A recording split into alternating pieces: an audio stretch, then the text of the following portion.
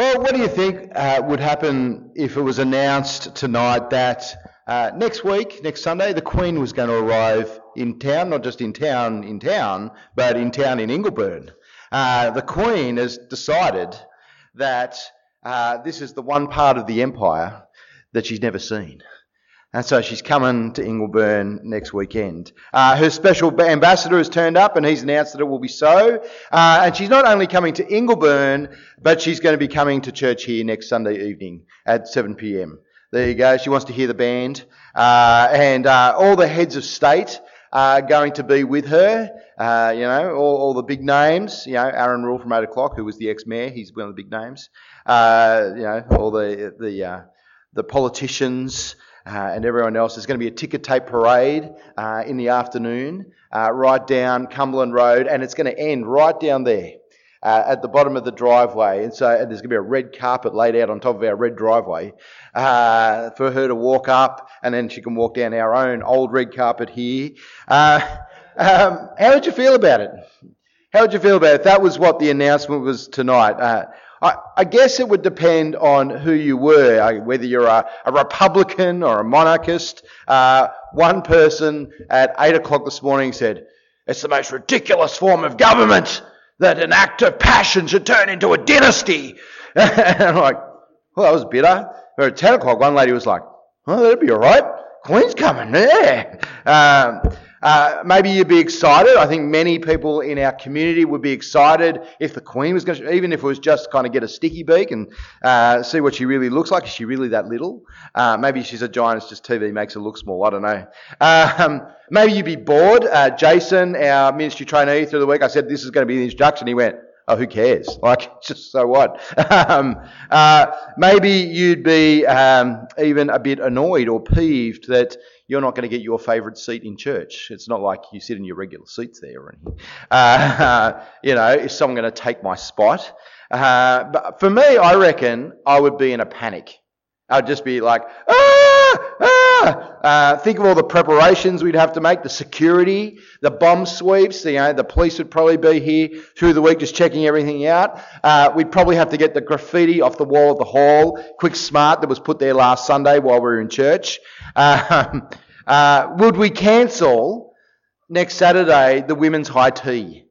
Because we need the fine china the day after for the Queen. Would we rearrange the supper roster? Or which person would we make sure was on that night? Would it be Andrew Armishaw? He always brings, packets of chips. Would that be good enough? I don't know. Would we get Val Woodhouse from morning? She always puts on a banquet. Pat Rafferty could get the Lions Club down. Maybe sausage rolls for everyone. What would I preach on? Would I cancel whatever we'd planned? The next thing in Romans. A friend of mine was actually involved in the last visit of the Queen to Australia, and he had to preach at the service at the cathedral that she was attending, and it was ordained what he would speak on. He would speak on, I've got it here, the health and vitality of the Commonwealth. I don't know. How would you even speak on that from the Bible? How would you get the gospel into it? Health and vitality of the Commonwealth. Well, it sucks, and so let me tell you some other stuff. Would you just refuse and just do whatever you wanted? Well, whatever your feelings, if the Queen's special ambassador turned up with the news that she was coming next weekend, things would change around here, wouldn't they? And they would change dramatically. Even if it was only temporary, they would change. Tonight we commence a series that really attempts to scale the heights of one of the greatest mountains of the Bible. The letter of Paul to the Romans, the Christians in Rome. It's going to take us, as David said, some time to work through, about 6 months or so. And like any mountain climb, it's going to be hard work in places. There will be some difficult times and difficult parts. But like any good climb, it's the view at the top that really, really makes it worthwhile. That as you scale Romans and look out, it gives you an overview of the world, and it gives you a picture of what everything is about that is unparalleled in all of literature. It's just a great picture of God's plans for the universe and God's plans for you. And nothing quite parallels how splendid the view from the top is. And many people in this congregation over the years have spoken to me about how influential and important this particular book of the Bible has been to them. I remember Philip, your brother, saying, Romans 5 is just his favourite thing in the Bible. And when we gave him the opportunity to preach, it was his first sermon. It was on Romans 5 some years ago.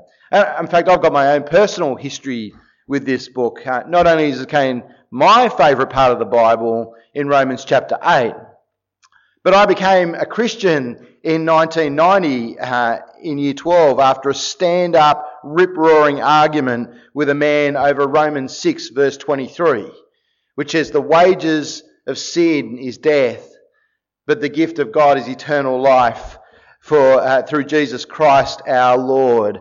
And I just could not believe it, and I was just trying to tear shreds off this man and that verse, and I was like, dead set. That cannot be right. There is no way that sin deserves death. How could it be a wage? How could we earn it? And when I kind of caved in on that one, there's no way getting saved, being right with God, could be that easy that someone else has already done it for me. Just, but I realised I was on the wrong team, and after 2 hours debating, I was wrong, it was right, he was right, and I gave my life to Jesus that night because of a verse from Romans. I became a new man. I became a Christian. I was born again that night. But it's not just that it's significant for me that we're doing this. This book has had the profoundest influence on some of the greatest Christian minds and thinkers of history. Augustine, John Wesley, Karl Barth. This was their book. It was as he studied and taught the acolytes who were training to be monks in Germany that Martin Luther discovered the great truth of Christianity, that salvation comes by faith alone, in Jesus Christ alone. And that set the world on fire and sparked the Reformation. An English poet a couple of hundred years ago, Samuel Coleridge, said, "I think that the Epistle to the Romans is the most profound work in existence." And John Knox said it is unquestionably the most important theological work ever written. Now, how did that happen? How could it be? How did it come about that the most important theological work ever written, arguably, came from a former Jewish Pharisee named Paul who hated Christianity? He loathed it.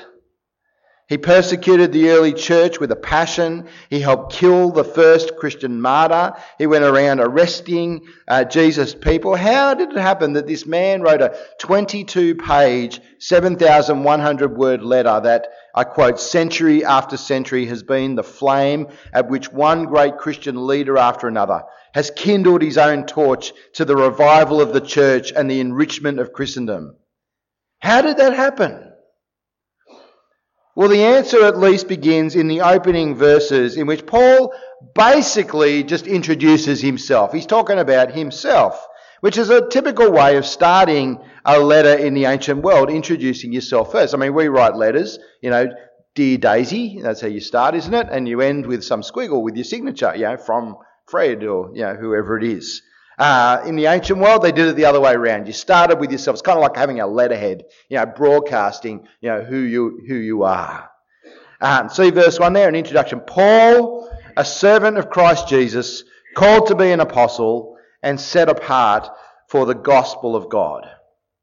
That's who he is. That's who he's writing. He's a man on a mission. What mission? Whose mission? Well, look again at that description of himself there. First of all, he says, Paul, a servant. He's a servant.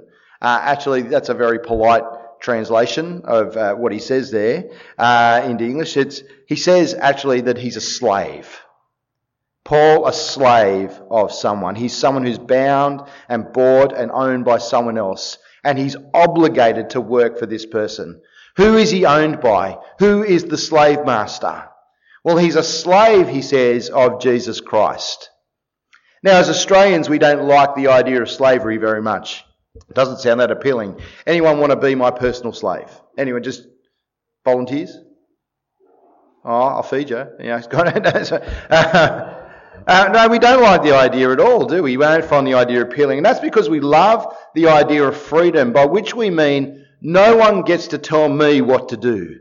I'm the boss of me, as we saw in that t-shirt last weekend, if you were here. The idea of being someone's slave is terrible. But the reality, which the letter is going to explain a bit later on, and we'll get to in chapter 6 or so, is that everyone is a slave to something.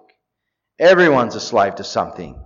You're either a slave to sin, you're trapped, you're an addict, there's no way out, you're doing its will rather than your own, or you're a slave to Jesus Christ, which is far better, which we'll come to in a few minutes' time. And when you're saved by Jesus, you go from being the one to being the other. And Paul is putting himself squarely in that second category. And he's not just any old servant of this Jesus guy, though, as all Christians are, but he also introduces himself as an apostle. An apostle. Now, the word apostle means something like the word ambassador. It's someone who is sent. It's a representative of someone else. Someone who's sent on a mission to represent them. An authorised spokesperson. And it's a bit of a strange title, really, because it represents humble authority. How can humble and authority go together? Well, it's humble because you're not representing yourself when you're an apostle. You're representing someone else. You're at the beck and call of your master. You say his message and not your own. But it's authority because you come with his word. And so to deal with you as the apostle is to deal with him. And so if you acknowledge Paul, you're going to acknowledge Jesus. If you listen to Paul, you're listening to Jesus. And he's not just making that up. He's like, oh man, I could get them to listen to me if I just go, I'm an apostle of Jesus, kind of thing. He was decisively, physically, literally called to the task by Jesus himself. You can read about it in the book of Acts, in Acts chapter 9, when that happened. See, Paul was on the road to a town in Syria called Damascus. Okay, he was going down there specifically to arrest, hunt down, persecute and kill Christians because he hated them with a loathing. He hated their lies and blasphemies that this Jesus guy is back from the dead and that they're worshipping him. And he thought that is not on, and he was bent on wiping it out. And yet on that road to Damascus, he came face to face with the risen Jesus alive again, and he went, oh crap. Sorry. He couldn't help but know the truth and become a follower himself. It was a dramatic conversion. You can go and read about it. And it was a dramatic moment in history and in God's plans for the world, for Jesus himself had come to him to give him a job to do. He said there, this man is my chosen instrument to proclaim my name to the Gentiles and to their kings, as well as to the people of Israel. I will show him how much he must suffer for my name. So Jesus handpicked him, his greatest opponent and persecutor of his people. He handpicked him, not just to be his servant, but to be his apostle. And not just any old apostle, there was already a bunch of them, but the apostle to the nations, that is, the ambassador at large.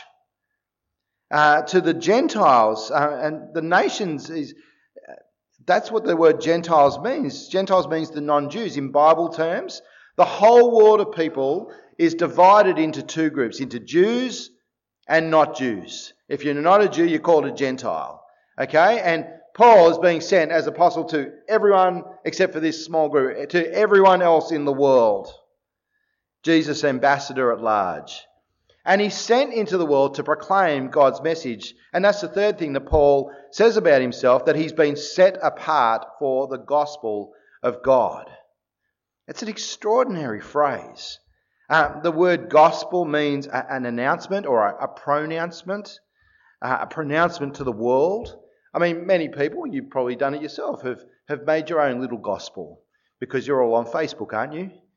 Every time you post a status update, you're making an announcement to the world, or at least to a little part of your world, your 50 friends or whatever you've got, unless you're really popular, you've got 100, 1,000, there you go. Many people put gospels in the newspaper and on Facebook, that they're engaged, or like Ben and Steph yesterday, they got married, yay, up at Lura, when they have a baby.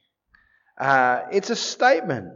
It's a declaration of important news, at least important to them and important to Grandma. Although, in terms of world importance, a Facebook post about my children or your children is pretty small news, except for, the Rells, except for Catherine's baby. And that's going to be worldwide news. But there are big gospels. There are big announcements. 4 years ago, the whole country, not just ours, but the whole Commonwealth, heard the news that a baby had been born. Baby George was born to William and Kate. Were you excited by that news? Well, it's big news because that's your future king, that little baby. Now, that doesn't really affect us at the other end of the world, but that's the future king of Australia. But what is the gospel of God? What's the important announcement that God's got for the world? That he sent his special ambassador into the nations of the world to proclaim. Well, that's what this book of Romans is about. Here in this letter is the greatest and clearest articulation of God's announcement to the world. It's a letter that's not so much written to take on specific problems in a particular church, like, say, the letter to the Corinthian church, where there's all sorts of moral failings and problems and ethical dilemmas going on, and they've got questions. He's like, all right, you bullheads, issue 1, this is the answer. Issue 2, boom, here we go. Issue 3, you stop doing that. It's not like that at all. This is a treatise, an essay on what God is like and what God has done and what he is doing in the world and what he will do in the future.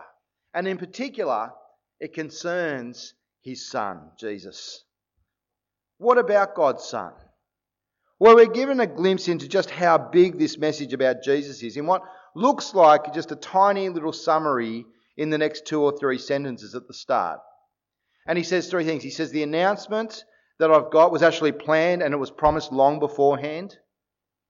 He says it's about the kingship of Jesus over the world.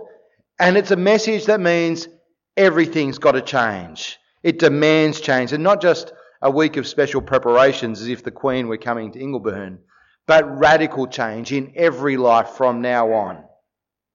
Let me just show you those 3 things.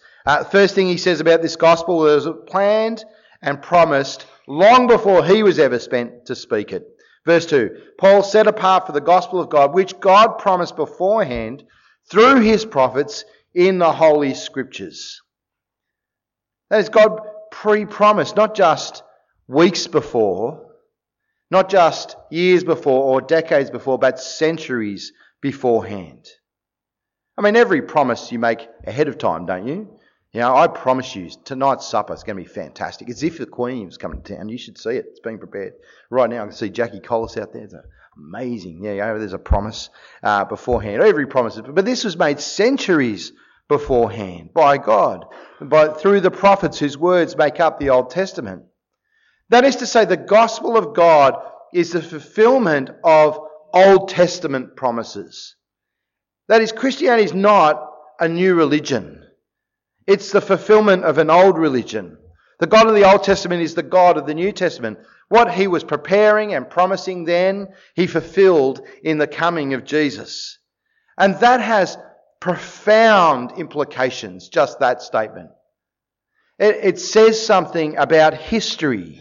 History is not just a series of accidents and power struggles and, this nation going to war against that nation. It is going somewhere. Because God has been making it go somewhere. He's planned it beforehand. It says something about God, not least of which God always keeps his promises. He always keeps his promises. He is an unstoppable being and no one can get in the way of his plans. Hundreds of years go by. The Jews wonder if their Saviour, their Messiah, is ever going to come. They go through horrendous suffering and terrible difficulty. And then God acts and the promise is fulfilled. That means God can be trusted. It may look as if he's forgotten his promises, but he doesn't forget. He always keeps his word. And here's at least one fundamental reason to believe his gospel now that it has been announced to the world through his ambassador. But what is this announcement which has taken all these centuries to fulfill? Well, verse 3, it's the gospel regarding his son, the kingship in particular of his son. That's what the gospel is about. The Son of God who is now reigning as the king. That's what it's about. That's who it's about. That is, the gospel is not first and foremost about you, and it's not first and foremost about me. It's not about how God wants to meet all our desires. It's not about self-fulfillment.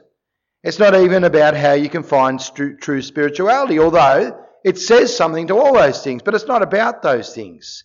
There are implications. The message is about God's Son. And specifically, it's the official announcement that he has been enthroned as the king.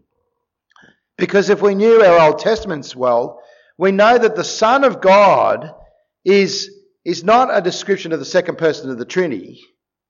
It's actually a title of the King of Israel.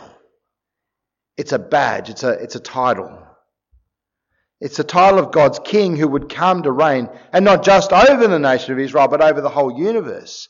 And not just do it for the number of years of his life, but forever. An eternal reign over all peoples. That's what God promised in that first reading that we had from 2 Samuel 7. If you weren't here before we sang the first song, because we're doing things out of order because we're crazy. The prophet Nathan came to King David. David wanted to build God a house, and God said, you think I need a house from you? I'm going to build you a house, buddy. In fact, you're going to have a son, a descendant, who I'm going to call my son, the Son of God. And he is going to rule forever. He's the son whose throne I'm going to establish. He's going to rule on David's throne over David's people, but not just David's people, all people. And that becomes one of the great themes of the Old Testament, that David's king is going to come and rule as the Son of God. You see it in Psalm 2. You see it in Psalm 89. You see it in Psalm 110. You see it in Psalm 132. You find it in Isaiah 11. In Jeremiah 23, in Ezekiel 34, in Ezekiel 37, to name but a few places. Over and over and over again, the Old Testament prophets say that the Son of David is coming. You better watch out. The Son of David is going to turn up. So we're supposed to be looking for the real Son of David, who is going to be the Son of God. Back to Romans chapter 1, verse 3. Paul, the ambassador of God, set apart for the gospel, God promised beforehand through his prophets in the Holy Scriptures regarding his son who, as to his human nature, was a descendant of David. And all of a sudden, if you've got your Old Testament glasses on, that's profound. It's incredibly important that Jesus was in the line of David, for it was only a son of David who could fulfill God's promise. But it's not just about human connections back to the throne of the great King David. But furthermore, he says, through the Spirit of holiness, through the Holy Spirit, he was declared with power to be the Son of God by his resurrection from the dead. He was enthroned as the King by being raised from the dead. There were many sons of David. Some who ruled, some who didn't. Some were good, some were disasters. But none of them were the Son of God in power. None of them were the Son of God raised from the dead. They all lived and they reigned for a few years and they died and they were buried with their fathers. And as each one died and was buried, and you kind of look at the grave, you think, that's not the one. That's not him. He's a goner. That's not what God promised. Because the expectation was that the Son of God would come in power. Not the power of armies, not the power of political will. He would come by the power of resurrection. The Old Testament prophets predicted that Christ would come to his power by his rising from the dead to take his throne. And that's what the gospel is about. It's the declaration that Jesus is the Son of God in power. That Jesus, the man descended from David, has conquered death and he reigns as God's eternal King. And so Paul summarises his message at the end of verse 4 there in 4 simple words. Jesus Christ our Lord. Jesus is Lord. by his fulfillment of God's promise, by being the descendant of David, by his resurrection, he is the Lord, and he is the Lord of all. He is the Lord not only of the living, but Lord of the dead. He's Lord not only of this age, but he's the Lord of the next age. He's the Lord not only of this world, but of the world to come. He is the King of kings, and he is the Lord of lords. And so he is the ruler of all nations everywhere of all time. Now, the nations don't necessarily want to follow him, do they? I mean, the ancient nations, they were happy to follow the Baals or the Greek gods or the Roman gods or the Incan gods, human sacrifices and things like that. Today, the nations don't want to follow Jesus, do they? They don't want him to be the king. They want to follow Muhammad, or they want to follow Buddha or Confucius or Krishna, or maybe if they're dumb, Karl Marx. But Jesus is their Lord and God, whether they want to follow him or not. For if Jesus has risen from the dead, he has received all glory and power and authority to rule all nations for all times. He is the judge of all people everywhere. He doesn't rise from the dead to take the Israeli portfolio in God's government.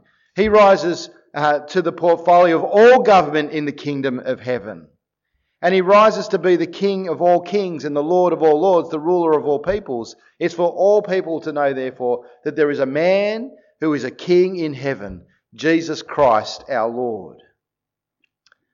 But it's not quite enough to know it. There's a personal implication for every person, therefore. Every member of every nation of the entire world, whether they're from Tajikistan or Turkey, whether they're confused like Arnold Schwarzenegger about what country he comes from, whether it's Australia or Austria, whether they're from Indonesia or India, it's in verse 5.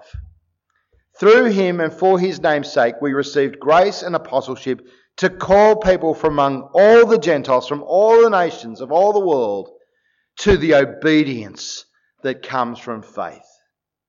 What is the implication of this Jesus being the King of all?